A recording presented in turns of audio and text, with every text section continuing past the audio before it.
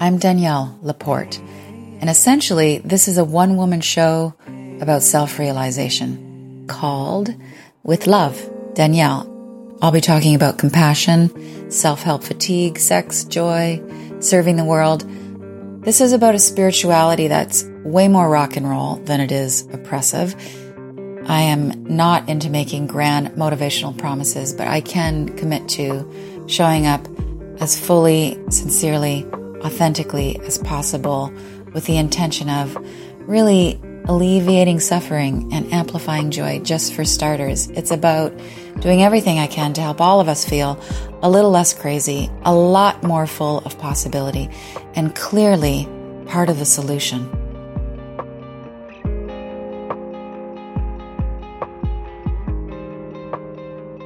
Hello, my loves. I would love to talk about one of my favorite topics, forgiving. Specifically, asking for forgiveness from somebody else. Not to be conflated with saying you're sorry or simply apologizing. Those things are beautiful, but we're really going like full tilt, heart-centered today with this one. I'm going to push us with a scenario. Let's imagine, can you bring to mind someone who has done you wrong? Someone who really did you wrong. Someone who, like in all your years of therapy and your actual legit earned wisdom, you can tell that they were really the agitator in the situation. They created a lot of the chaos. Let's say that they were 80% responsible. You notice I almost said to blame. But let's just say that, in all logic, without a ton of judgment, they were 80% the cause of the problem, whatever the demise or the fraction was. Okay. You're probably wanting an apology from them. I get it. You might never get the apology. Doesn't matter. When we move into the mode of self-reflection and responsibility and deep self-acceptance, loving all of our rightness and our righteousness and our wrongness, we get into a place where we want to clean things up. Integrity, the definition of integrity, is wholeness. And to clean things up means we go get those scattered pieces of ourselves, the parts of ourselves that we feel ashamed of, the parts of ourselves, and this is my specialty, that we feel guilty for, and we bring them in. And part of bringing them in with compassion to be loved is also part of having the maturity to clean up the effect that our fragmentation had. So like all those little characters that we created that were snarky or blamey or shamey, those little characters that we made, they've done their work on ourselves. They have gnawed at our esteem and our consciousness, and they've squelched our dreams, and our ego has had a heyday with those things. But they've also wreaked their havoc in the world. Part of being whole is cleaning up our part of the havoc. Even if our part of the havoc was only 20% of the 100% of the havoc of a relationship, a dynamic, a situation that went sideways. So, what is it that you can take responsibility for? So let me tell you a story. Someone done me wrong. I had done my forgiving work. Many meditations of Ho'onoponopono. I'm sorry, please forgive me. Thank you, I love you. Those were in the days where I used to offer that prayer to other people. Now my work is to offer that prayer to my inner child, my unconscious self. Because if I'm saying to my shadow nature, I'm sorry, please forgive me, thank you, I love you, then I get the deepest, most profound healing, and I don't care so much if someone did me wrong. And I wreak less havoc in other people's lives with my own unhealedness. Back to my forgiving of the other person. I did the work. I did the praying. I did the cherishing.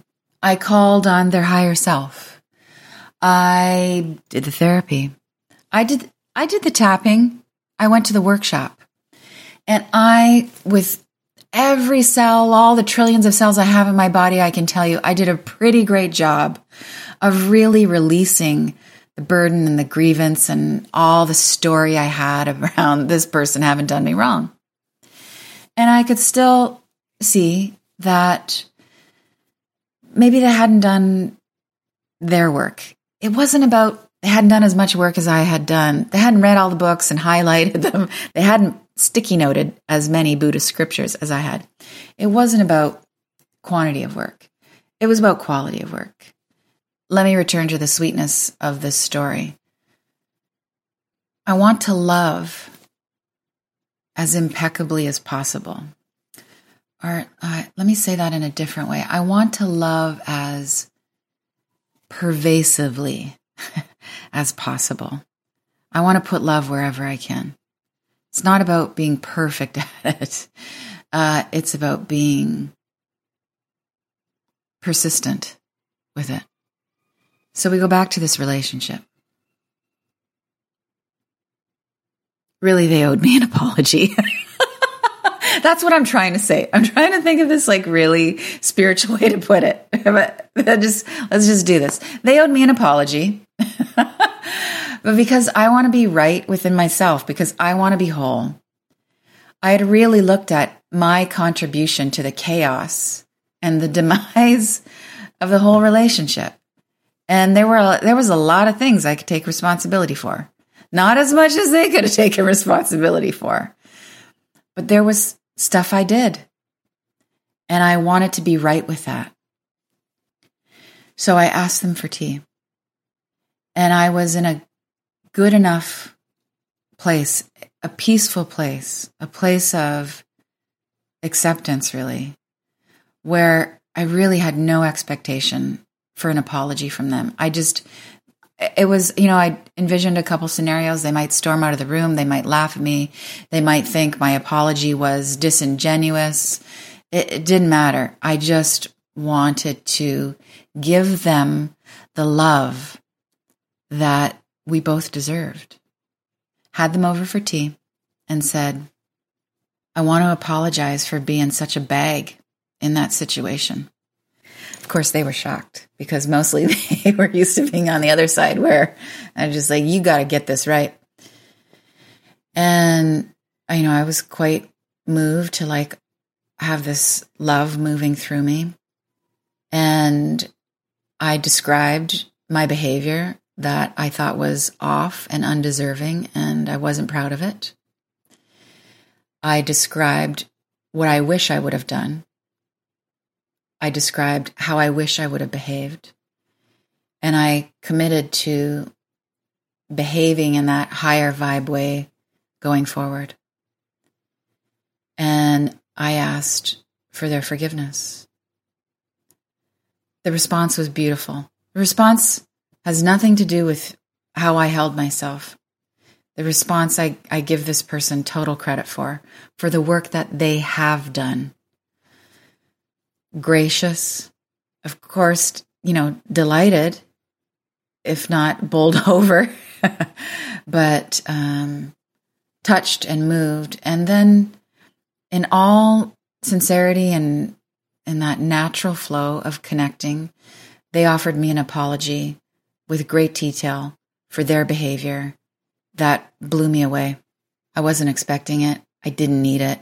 I was so touched by the depth of what they saw, about how they described the impact of their behavior and how remorseful they were for it. And it was just a bonus. What I want to get to here is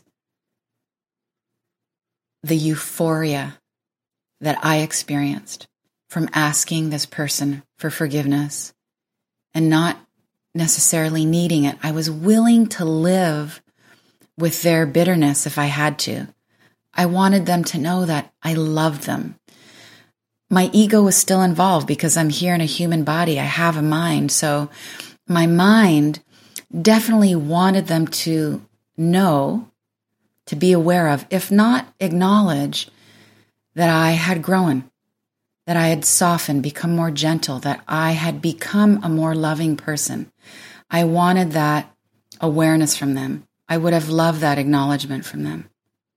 But still, that was secondary for me. What I experienced was bliss. And it was the act of offering them this kind of love without any bind around it. I want the best for you, so I'm here to tell you what I believe you deserved then, and I commit to giving you now. I think there's an important distinction when it comes to asking for forgiveness, as opposed to simply saying you're sorry, as beautiful as sorry and apologies can be.